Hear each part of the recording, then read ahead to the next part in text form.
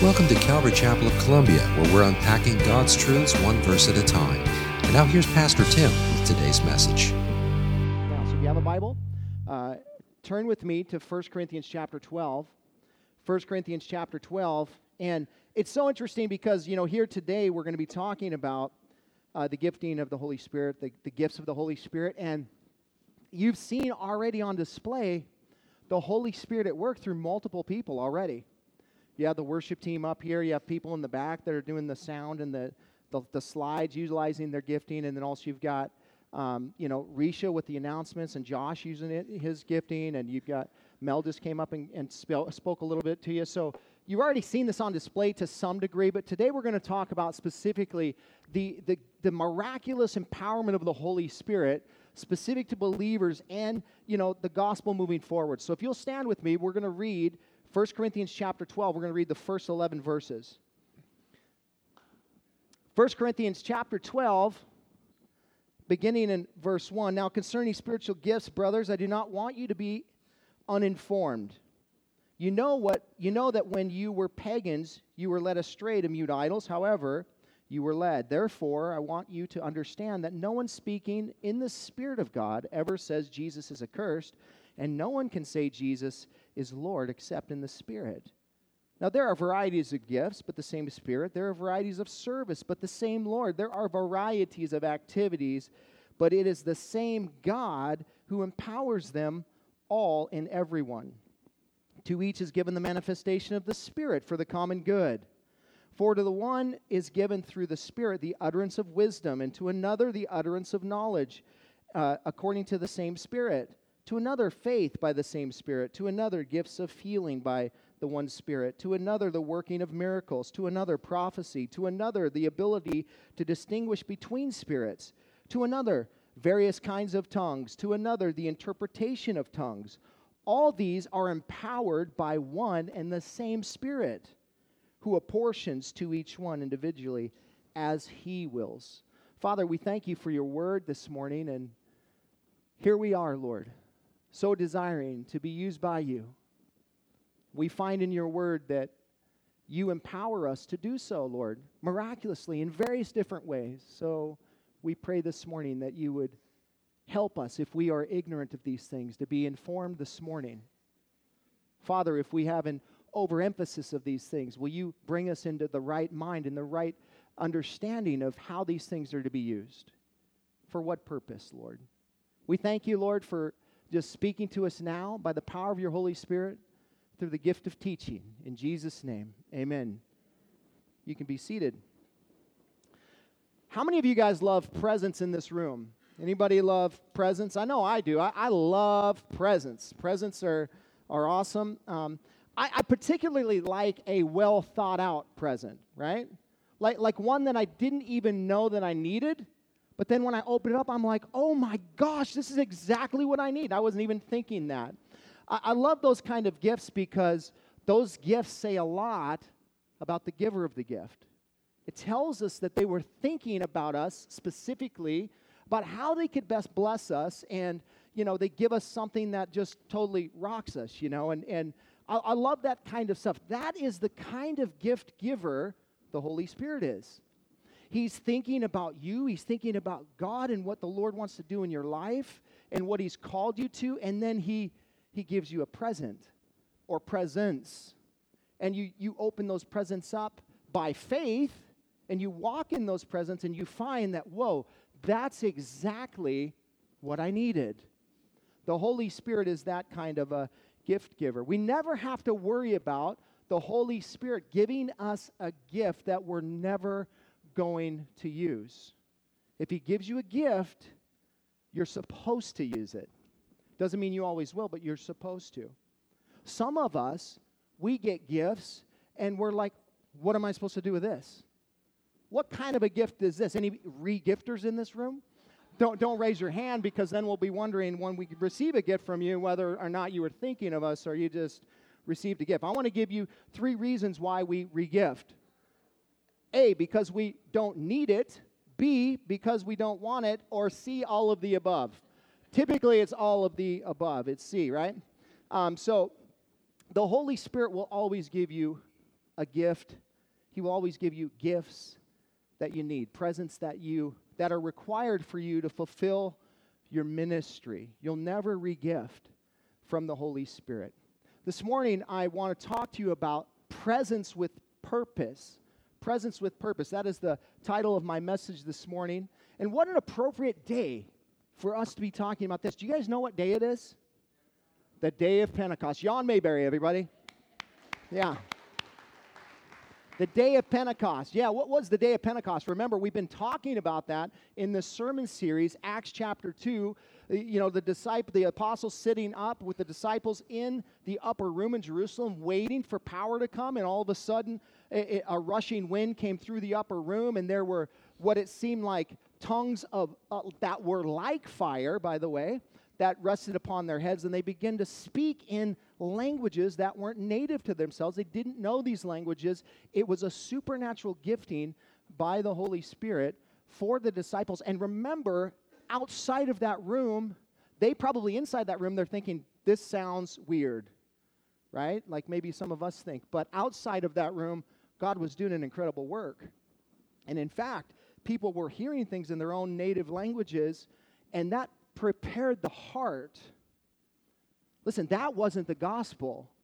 That prepared the heart for Peter then to step into the pulpit and to give a message to people who were now God had their attention. That is the purpose. That is the purpose of these kinds of giftings. It's always to open the door for you and I to further the gospel. It's not to woo and awe our friends. Hey, look at this. Look what I can do. No, and that's not the way these spiritual gifts work. They're for the purpose of elevating Jesus Christ and for moving the gospel forward. Now, anytime we bring up this word spiritual gifts, miraculous gifts, or whatever, there's all kinds of different responses when we hear this. It elicits all kinds of different. Some of you get incredibly uncomfortable. You're like, whoa. Put your hands in your pockets, and you're like, I don't know if I'm a little bit afraid, primarily because of what you've maybe seen or heard somewhere else, maybe on the internet, or maybe you were part of a gathering at one point that things weren't really done biblically, and so you felt like it was a little crazy, and you're like, whoa, that scares me. Well, listen, I want you to know that it scares the daylights out of the Holy Spirit too. Oftentimes, He gets a whole bunch of credit for things that have nothing to do with Him. Right, so I want you to know that.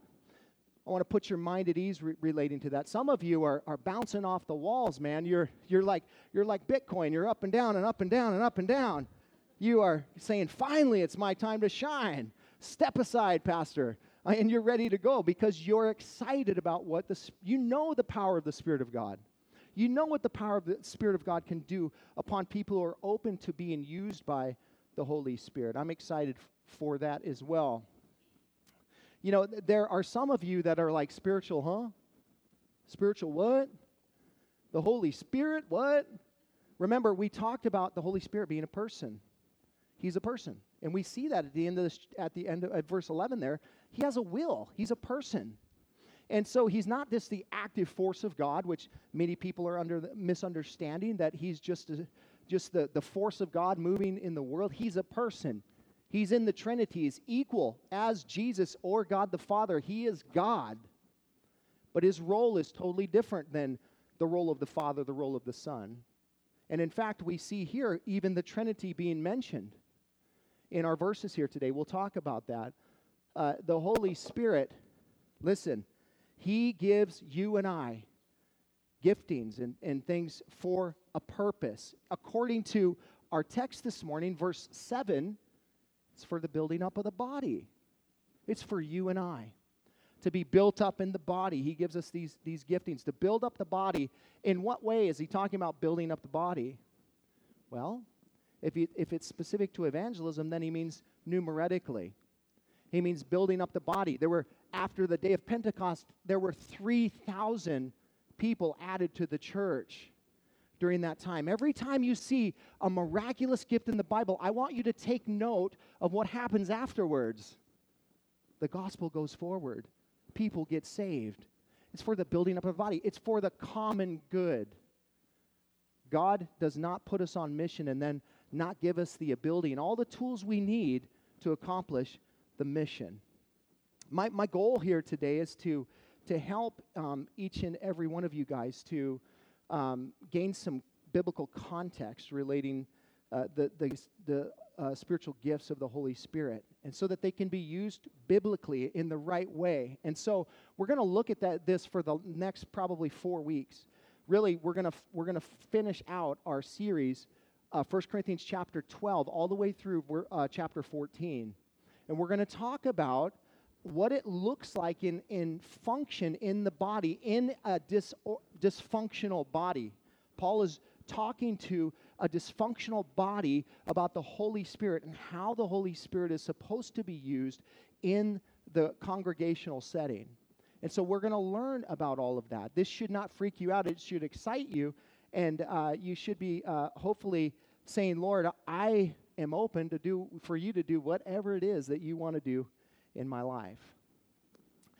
Pastor Chuck has probably been used in many of your lives and my life to bring a lot of clarity as it relates to the Holy Spirit and his ministry in the body of Christ.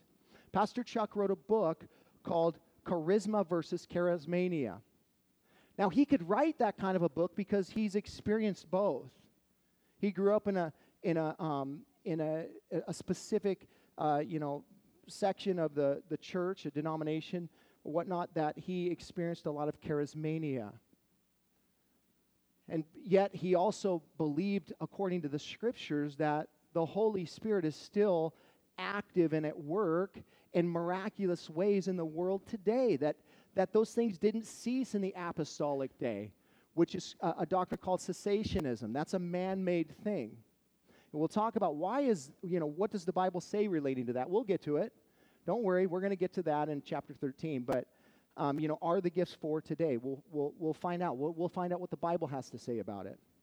Okay, but he said in his book, Charisma versus Charismania, he explains the difference between a man-centered use of the gifts and a God-centered use of the gifts.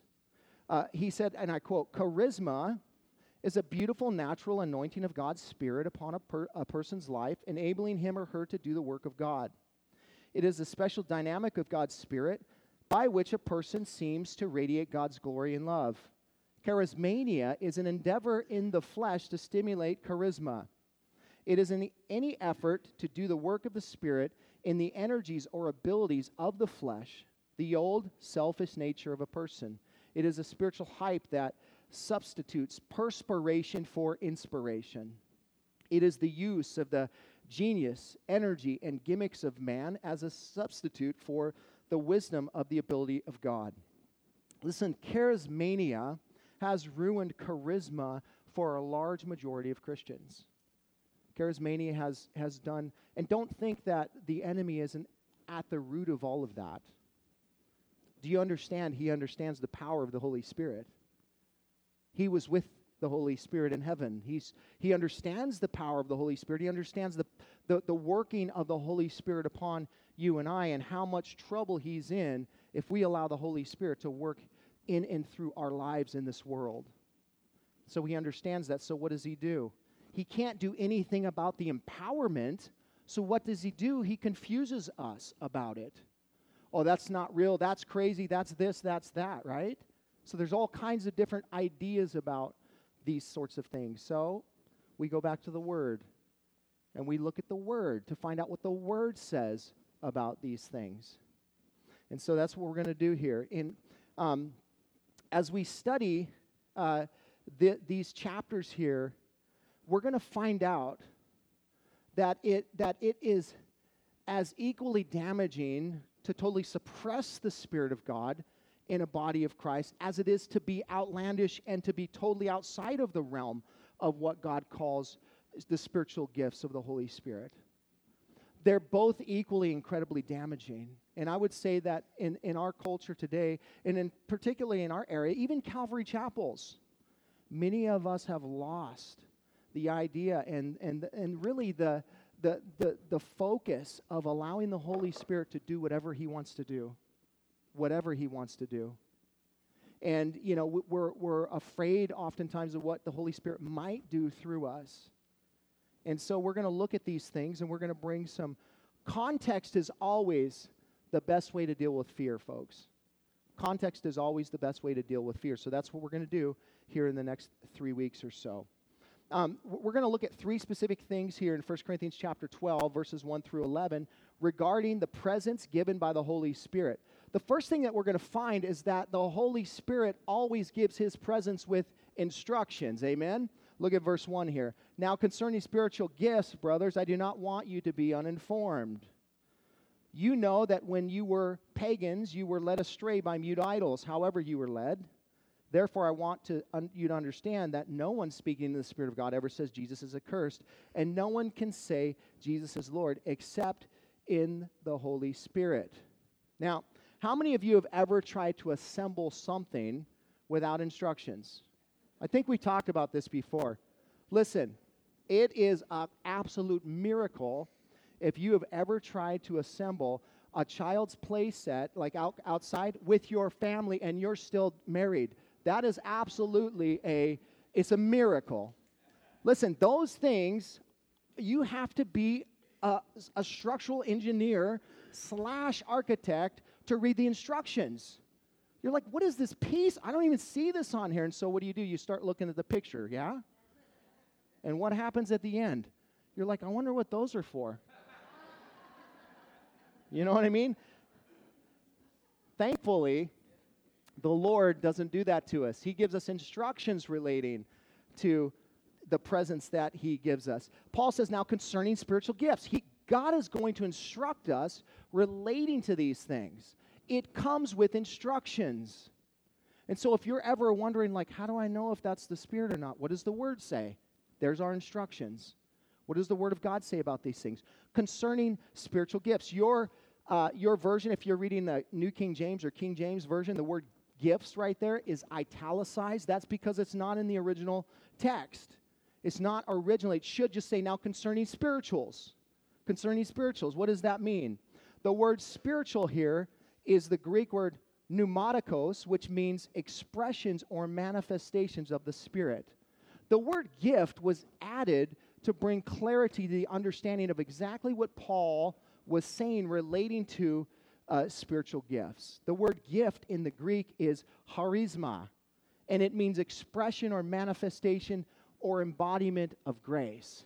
Now, I like that because I feel like it's really bringing clarity to what Paul is saying here in this text. What he's saying to this church that is totally out of order, relating to spiritual gifts, he's saying the first thing that you need to understand concerning spiritual gifts, the embodiment, the empowerment of the Holy Spirit supernaturally upon your life, is that it's by grace. It has nothing to do with how spiritual you are. You see, their issue in this culture was that they were bringing in all these pagan thoughts into the church. These are people that, were just worshiping at the temple there in their city in Corinth, who were bringing a lot of that mentality into the church, and they were, thought, hey, we're just supposed to love everybody and do all of these things. They didn't have the proper biblical context to be able to navigate through some of these things. They were experiencing the Holy Spirit, and yet they were out of order relating to the gifts of the Spirit. And so really, coming to chapter 12 here, Paul is answering questions primarily. We have to understand now concerning spiritual gifts, Paul, the first thing that he talks about is, it's not by how great you are. It's by grace. It's unmerited favor. Some of us think, and I hear this all the time, oh, you have a direct line to heaven. I'm like, I do? Whoa. I got the red phone in my office. I'm like, God, are you there? You have the same access to God as I do. Or Pastor Mike does, Pastor Brian does. Listen, it has nothing to do with you and your walk with the Lord here. It has to do with Jesus Christ on the cross crucified to open up the door for you to be able to have access to heaven. You have the same access as I do. Oh, but no. It's by faith through grace. It's by grace that God does anything in our lives. It's by grace, unmerited favor. And particularly when it comes to spiritual gifts, the believers in Corinth, man, they thought that there were levels of spirituality that came with certain supernatural giftings. So, man, if you could speak in tongues, then, boy, you were super spiritual. And yet Paul addresses that.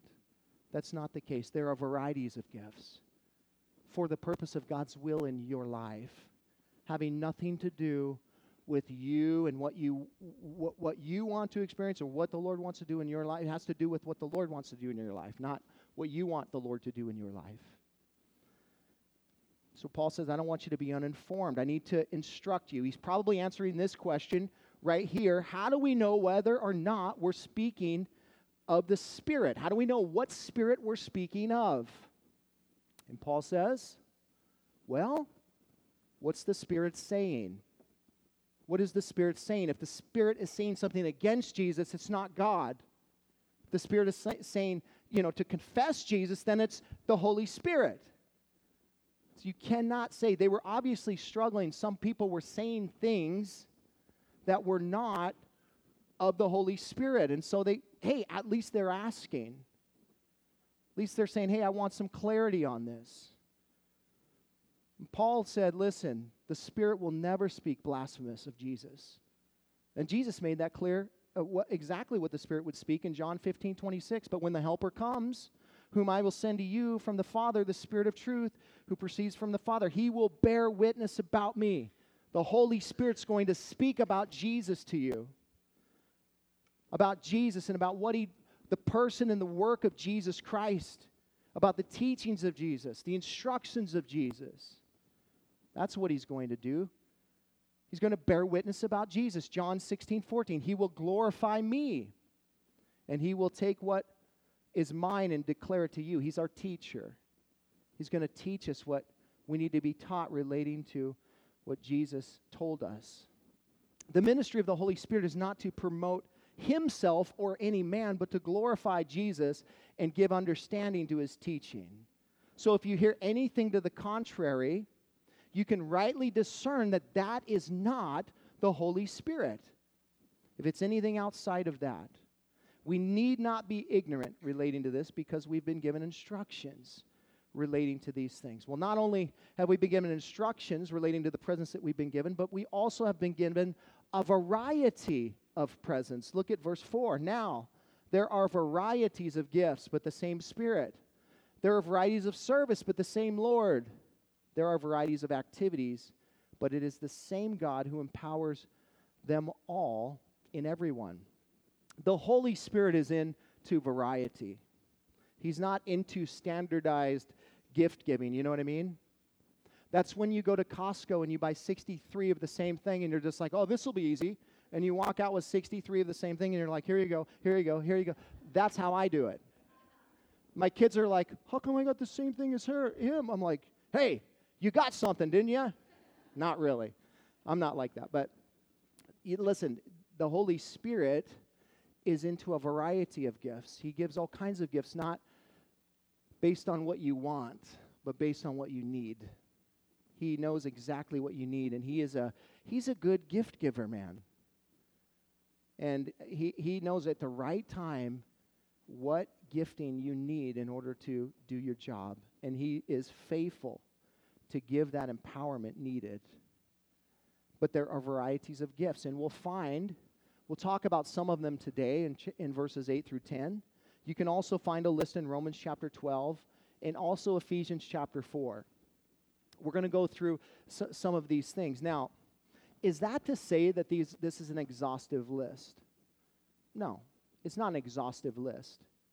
But here's what I would say relating to the varieties of giftings of the Holy Spirit is that it ought to be something that is biblical, something that elevates Jesus, not man-centered.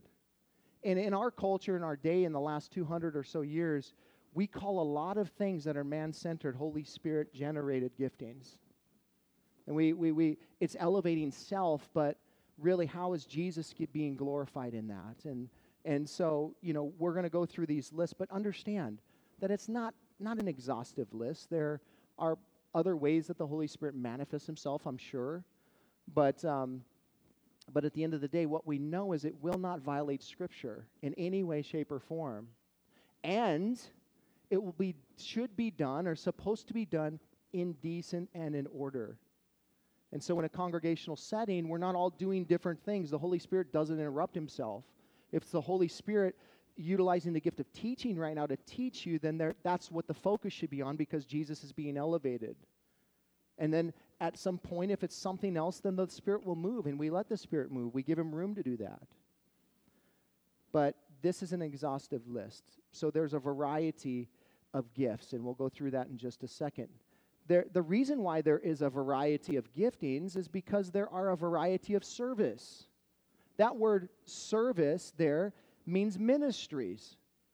Paul speaks about this word in verse 28, and he says, "And God has appointed in the church first apostles, second prophets, third teachers, then miracles, then gifts of helping, gifts of healing, helping, administrating, and various kinds of tongues."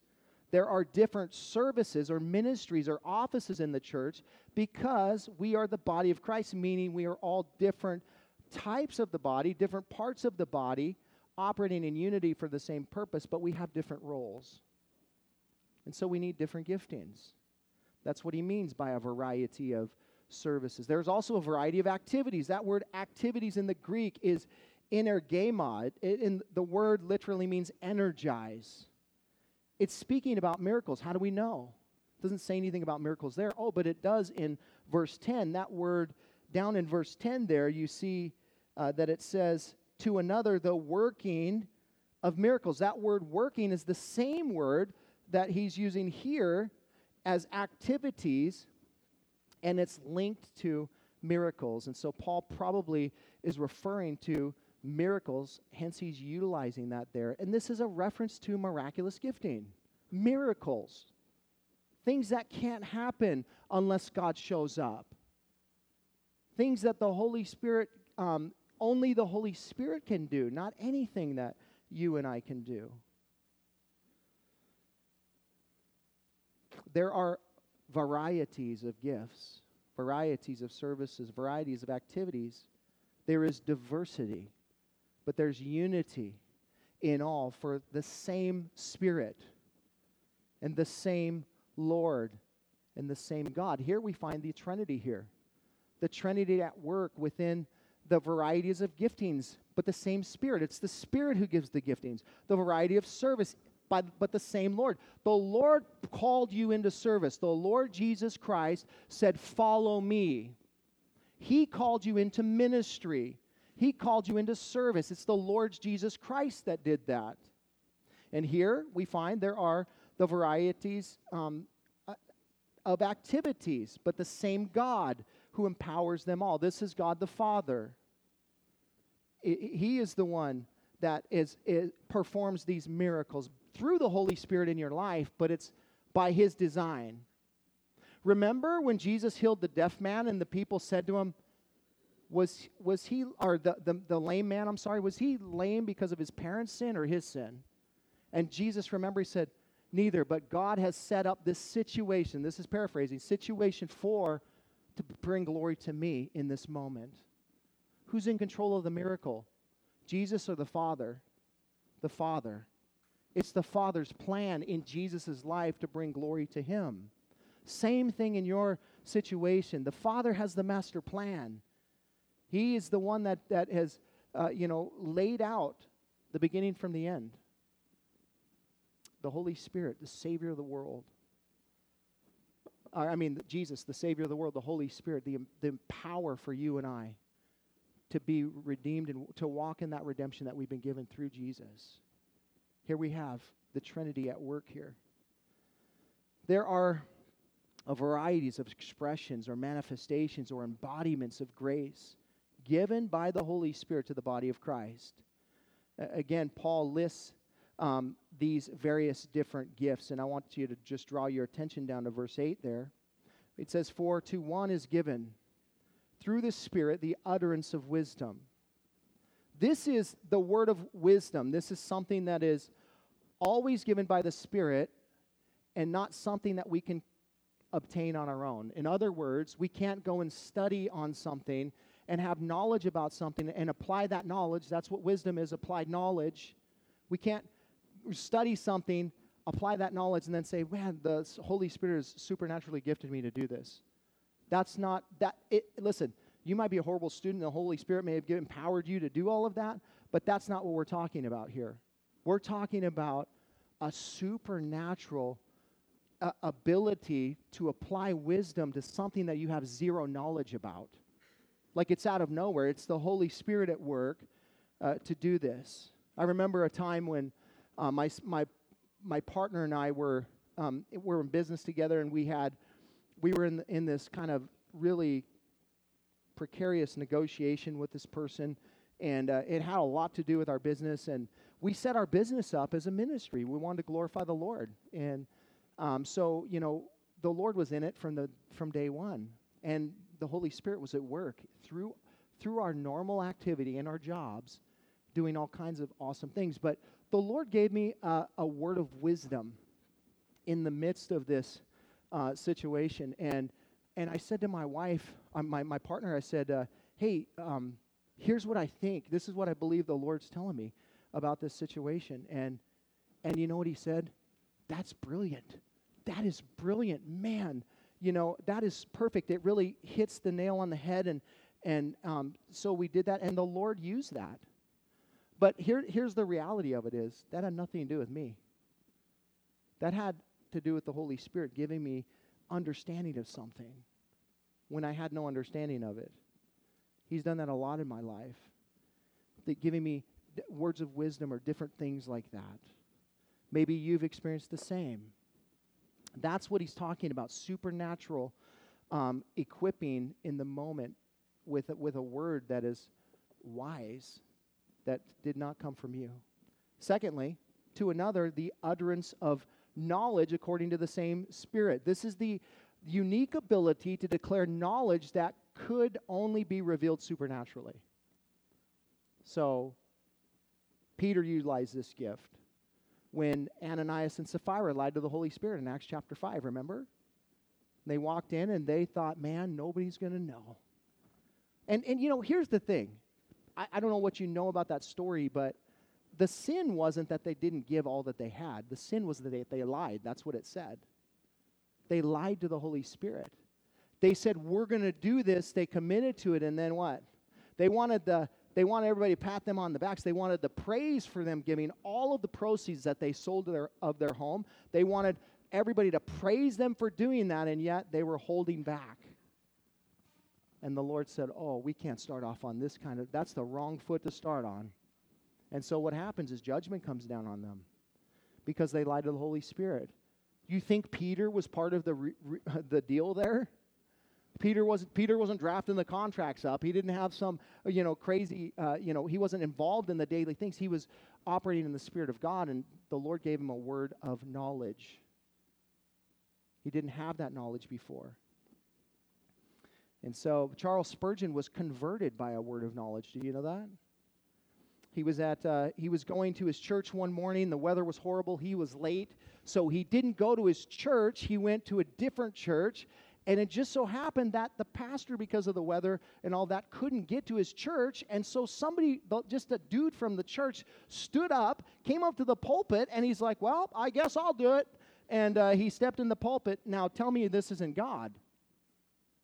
And he says this. He said, open your Bibles up to Isaiah chapter 45, verse 22. Reading the King James Version, he says, look unto me, and be ye saved, all the ends of the earth. Spurgeon said the man expounded on this passage for about 10 minutes, and then he was closing his sermon. And in Spurgeon's words, he said, just fixing his eyes on me, as if he knew all my heart, he said, young man, you look very miserable. Well, I did, but I had not been accustomed to have remarks made from the pulpit on my personal appearance before.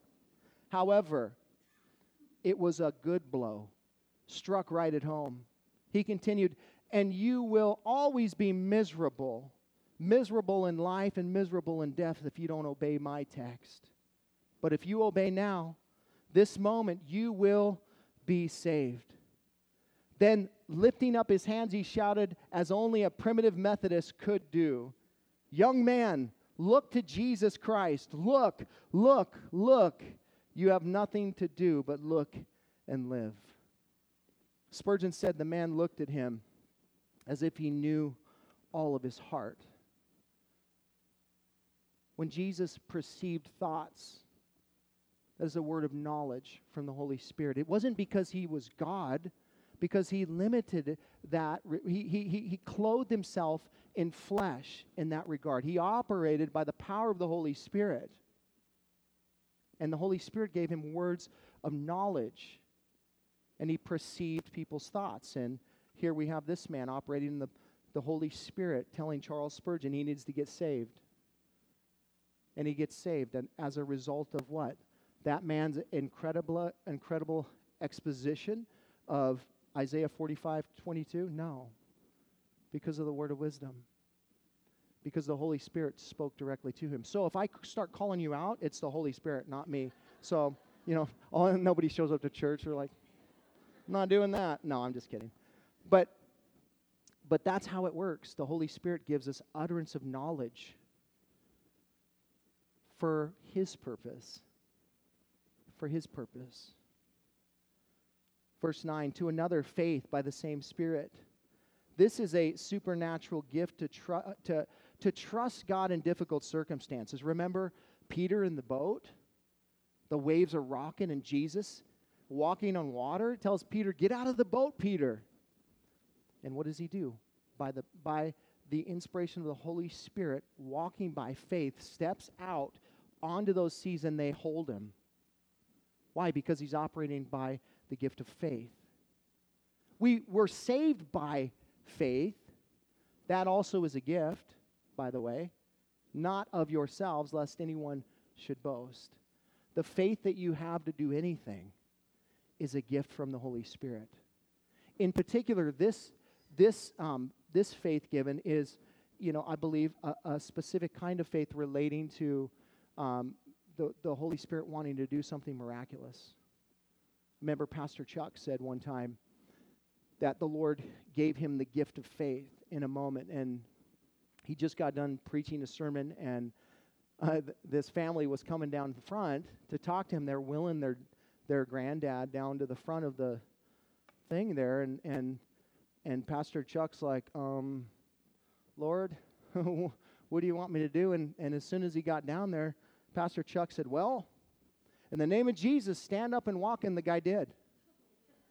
And then his family said, we were just bringing him down to pray for his cold. We're like, whoa, he got saved, he got healed, but it was the gift of faith.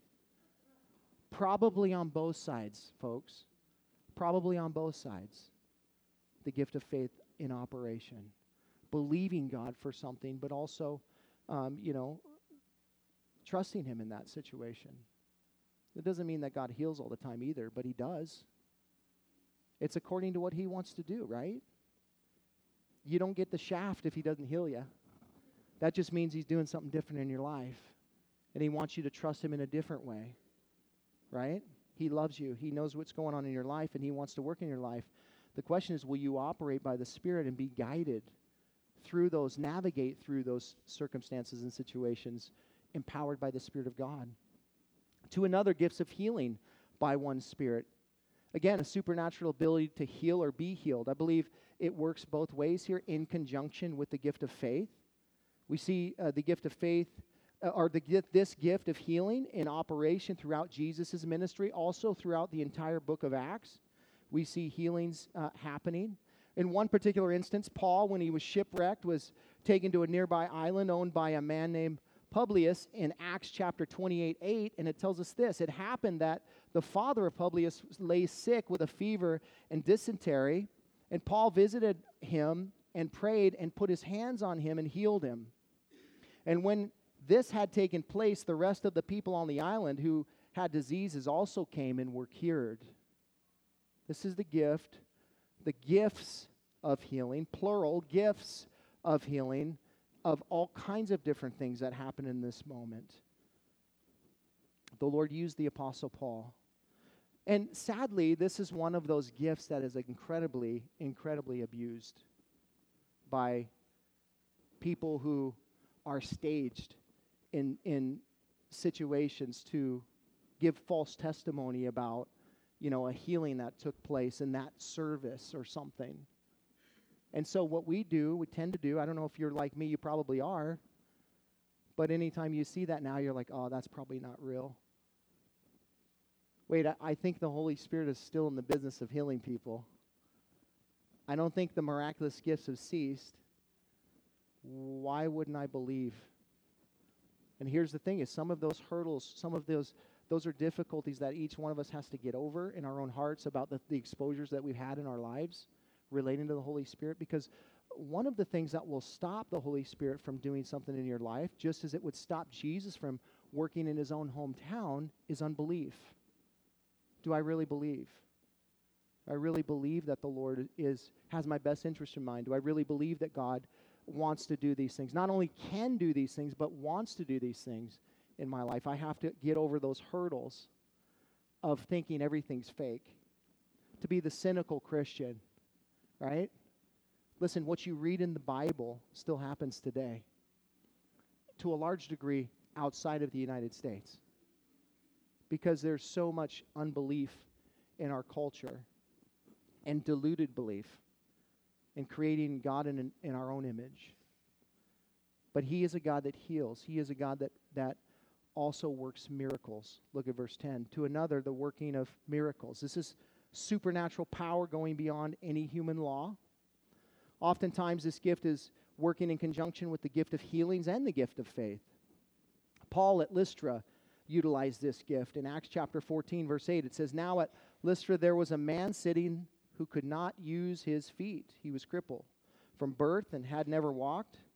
He listened to Paul speaking, and Paul, looking intently at him and seeing that he had faith to be made well, said in a loud voice, Stand up, upright on your feet. And he sprang up and began walking. This was a miracle. So working of miracles. And then in Acts chapter 20, verses 9 through 10, we see Paul, remember? Listen, Paul preached a dude to sleep, folks. The guy's sitting in the window sill on the second story, and Paul preached so long, the dude went to sleep.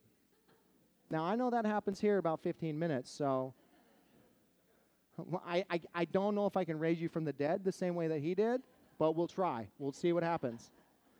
So the guy falls out of the window asleep, and he hits the ground, and he dies. And Paul goes downstairs, and he raises the guy from the dead. That's the working of miracles in that situation. Peter doing the same thing. In Acts chapter 9, verse 39, working of miracles, where he resuscitated Dorcas or Tabitha, same person, from the dead. Listen, there's all kinds of different examples of the working of miracles. And again, God is still in the miracle business, folks. He doesn't change. He's the same yesterday, today, and forever. And so we trust him for a miracle, and we believe him for a miracle, and we trust him with whatever he decides to do, right? We believe him for it, though, and we trust him. To another, prophecy. This is the supernatural foretelling or foretelling of God's word, both in particular. The foretelling is from the written word of God. The foretelling is a revelation that God gives relating to future events. Those who believe the miraculous gifts have been removed from the church, they'll define this word prophecy here as preaching only. It's only preaching. It's never God giving any kind of revelation. And I would say there's a lot of misuse of this particular gift as well, where people walk around saying, "Thus says the Lord."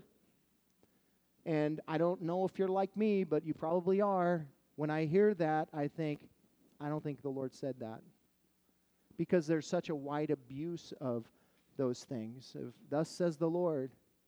You know, there are huge conventions that Jehovah's Witnesses go to, that Mormons go to, and they wait for the prophet to come and bring new light to everyone, what the Lord has said to them, and all these sorts of things. People are excited to go to those things, and it's not even the Lord. And it's not even the Lord. And so we do want to be careful about what we're hearing, but we, again, do not harden your heart to the point that you can't hear something from God. You know, the gift of prophecy. it can be something about the foretelling of, some event that's going to take place in your life. We see it in the book of Acts with Paul. Remember when he's meeting with the people and the elders in Ephesus in Acts chapter 20, verses 22 through 23, and it says this, "And now, behold, I'm going to Jerusalem constrained or compelled by the Spirit, not knowing what will happen to me there, except that the Holy Spirit testifies to me that in every city that imprisonment and afflictions await me." This is the gift of prophecy in operation in Paul's life, where he's on his way to Jerusalem, and every city that he stops in, he hears the words, "You're going to be arrested, you're going to be bound, you're going to have all these kinds of things." And even after this meeting, he goes to, I think it's, I don't remember where, he came down, he met with a guy, the prophet Agabus, in Acts chapter 21, verses 10 through 11. It says, "While they were staying for many days in Caesarea," that's where it was, "the prophet named Agabus came down from Judea, and coming to us, he took Paul's belt and bound his hands and feet and said, 'Thus says the Holy Spirit, this is how the Jews at Jerusalem will bind the man who owns this belt and deliver him into the hands of Gentiles.'" This is the foretelling of the Word of God. God's foretelling Paul what's going to happen to him when he gets to Jerusalem. Again, I think oftentimes, and I've even done this I tend to lean upon, when we're talking about prophecy, that it's the forthtelling, the speaking of God's word that's already revealed, and it is. But it can also be the foretelling. It can also be a word that the Lord gives relating to something that's going to happen. He can do those kind of things. There was one pastor that, now his name is blank in my mind, but he had some kind of a foreknowledge of what was going to happen at 911, and the Lord told him weeks before to prepare some things for people. And so when it happened, he was able to minister to a bunch of people because they were ready for it, because the Holy Spirit had given information relating to that. I'll find that out and I'll tell you later. But so the gift of prophecy. To another, the ability to distinguish between spirits. This is the supernatural ability to discern. Was this God or was this not God? I would say we're in incredible need of this specific gifting here today, right? The gift of discernment. What spirit is this of? We need that gifting. The gift of discernment. And we should be praying for this specific gift. Lord, help me to be discerning in not only my life, but relating to what's happening in our world today. And how can I be a light to you, even your body, relating to this gifting? To another, various kinds of tongues. This supernatural ability to speak another language that's understandable to a hearer. 1 Corinthians 13:1 says that it can be a tongue of men or a tongue of angels. It can be a recognizable language that we know here, that's spoken in our world, or the one that's spoken not in our world. Maybe a language of angels, but it's understandable by somebody. And it's usually in conjunction with, not always have to be in conjunction with the gift of interpretation, but it should be interpreted always if it's in a congregational setting. Otherwise, it's out of order. So if somebody were to pop up and say and spoke in a tongue, then we would say, is there interpretation for that here? And if nobody interpreted, we'd say, as the scriptures say, and we'll get to that, then there'll be no more of speaking in tongues in this service. But if somebody were to give an interpretation of that, that would be biblical. And then Paul goes on to say, just let that happen maybe once or twice, not the whole service. Don't get carried away and make it all about that. But maybe the Lord, let the Holy Spirit minister in that way. You see, we're so boxed in this way that sometimes we forget that He can do it that way too. And so, we want to be open to what the Lord wants to do. But we want to do things in decent and in order. So, there are varieties of tongues. All kinds of different ones that the Lord will give. And then to another, interpretation of tongues. This is the supernatural ability, again, to understand a language that you don't understand, that you don't know, that you've never heard before. I remember one time in a prayer meeting, We've always kind of wanted to be open to the Holy Spirit, let Him do that. Holy Spirit, we're going to be open to you and let you in our prayer meetings and let you do what you want to do. And I remember one time I spoke in a tongue in the prayer meeting, and I was like, Lord, please let there be interpretation. Please, Lord, please, Lord, please, Lord. But I felt like I was supposed to. And so I did, and then Pastor Brian interpreted that. And it was awesome. But does that happen every prayer meeting? It's happened once. In every prayer meeting? No. It's what the Lord wants to do, when He wants to do it, however He wants to do it. So there's the gift of interpretation. Verse 11, all these are empowered by one and the same Spirit who apportions to each one individually as He wills. And so here we find the Holy Spirit. He is at work in every one of these things. He's the one that empowers and gives.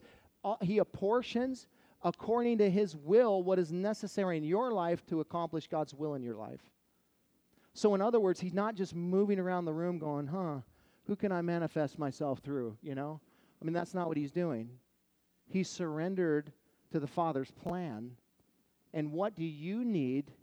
What supernatural empowerment or gifting do you need in order for you to accomplish what it is that the Lord wants to do in your life? Or what He wants to do maybe in a room? It's His will. And the Holy Spirit is surrendered to the Father and what He wants. And Jesus, remember, was surrendered to the Father. Your will be done. And so He apportions to each one. It has nothing to do with how great you are, how spiritual you are, how long you've walked with the Lord. You don't get some, level up situation once you walk with the Lord. Oh, you've been here for 25 years? Well, let's get that badge for you. You get this gift now, kind of thing. That's not the way it works. But I can tell you this, that if you don't allow Him to work, you'll never experience anything. I will tell you that. That is for sure. Because He will not make you do a single thing. You have to open yourself up to saying, I'm available and I want to be used. Like we talked about last week, the whole Isaiah 6 thing. Lord, here am I, send me. Whatever you want to do in my life, I'm available. I want to do that. I'm seeking you, Lord. I want to be used by you. I want to be empowered by your Spirit to do these things. So we know that there are a variety of gifts that have been given for the purpose of glorifying Jesus. That brings us to our last point here. The Holy Spirit gives presents that are meant to be shared. Did you see in verse 7? To each is given the manifestation of the Spirit for the common good. Here is the purpose. Here's the purpose of the spiritual gifts in a congregational setting, right? If it happens in a congregational setting, it's for the common good. For the purpose of you and I all collectively together for something that the Lord wants to do to us as a whole. Not just individually, but corporately. That means if you're taking notes, if the Holy Spirit gives you a present, it's meant to be shared. You watch your kids when they get a new toy. You have little kids. Do they like to share? What's their favorite word? Mine. Mine. Mine. That's mine. I'm still saying that to my kids, but I can't find half the stuff that I have. My kids are adults, and I'm like, that's mine. What are you doing? But they're meant to be shared. And I think a lot of times we close off because we're for the fear of man. We're afraid of what if it's not the Lord? Well, who wants to be elevated in this situation? Is it you or is it the Lord? What does the Lord want to do? If He wants to do something, we probably should let Him, because it's not just about you, but it's about the entirety of the body, right? And what He wants to do, it's for the common good. That's what He's meant here. I don't know about you, but, I'm super thankful for presents that other people have been given over time, whether it's Father's Day or Christmas or birthdays or anything, guys that have been given all kinds of tools, because I get to benefit from those tools. When I say to somebody, hey, man, I really need this thing right here. Oh, I got that. Here, let me lend that to you. I mean, you go over to John Lowry's house, that guy could whittle you like a chair and a table and all kinds of stuff. You need some woodworking stuff, you talk to that guy. Got all kinds of tools. But you see, if you're not willing to let me use it, if you're not willing to extend that to share with me, then I'll never get the benefit of what I might if you were to lend that to me or let me use it. It's the way the spiritual gifts work.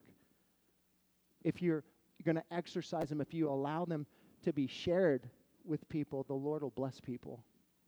And He'll use you to do it. Do you want to be a blessing? We always pray, Lord, use me, Lord. Do whatever you want to do through me, Lord. You know, and then He says, okay, here you go. Oh, I didn't mean that. I don't want to do that, Lord. That might draw too much attention to myself. Listen, I promise you, if that's your heart, if your heart is you don't want to draw attention to yourself, that's probably the Lord. That's probably the Lord that wants to work in that situation. If you do want to draw attention to yourself, that's probably not the Lord. That's probably you saying, hey, look I can do these things. Look at me. That's not what it's about. And by the way, I don't think, again, this is my own opinion, and you look at the Bible and decide for yourselves. I don't think when you have a gift that you have that gift for the entire life. I think that the Holy Spirit might use you in a certain way, but I don't think you can at will do any of this. Not at will do any of it. Because it's given by the Holy Spirit for His purpose in His timing, according to His will. And so I believe that people have gifting God uses people in certain veins for different things, but I don't think that's at will. You don't ever see Jesus walk through hospitals and just start healing people, everybody in there. He could have, but He didn't. You also don't see that happening in our world today, but God is still giving the gift of healing.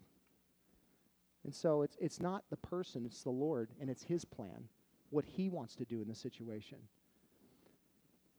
So if you have some sort of an impression on your heart that the Lord wants to use you in some way, the Holy Spirit wants to empower you to do something, do it.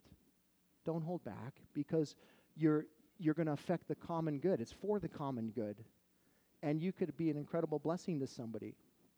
I don't know how many times that you've had these conversations, I've had these conversations with people where they say, man, God really used you in my life, man. I was right at this point, and I was really struggling, and then the Lord, you said this, and the Lord really used that in my life. And you're like, what? I didn't have any idea any of that was going on. I thought we were just having lunch, And yet God was at work. The Holy Spirit was active. And because you were available, you were used. And so what I would say to you this morning is be available. And don't be afraid to allow the Holy Spirit to work in your life. Because I promise you, you want Him to work in your life. You can't accomplish God's will in your life without Him. And so avail yourself to Him this morning.